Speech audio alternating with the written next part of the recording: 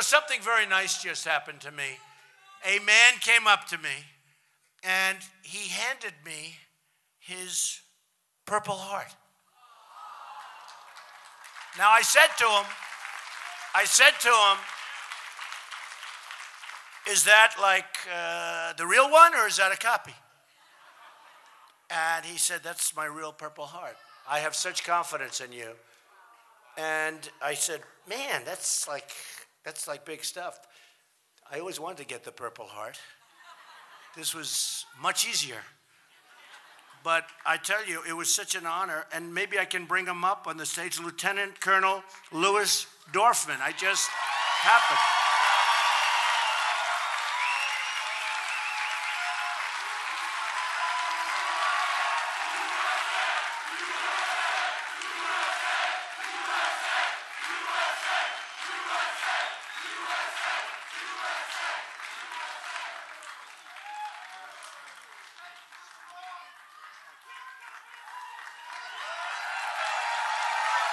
So I said, Lieutenant Colonel, would you like to say something? He goes, no, sir. I'd like you to just keep saying what you've been saying. Amazing. It's amazing. What an honor. What an honor. That was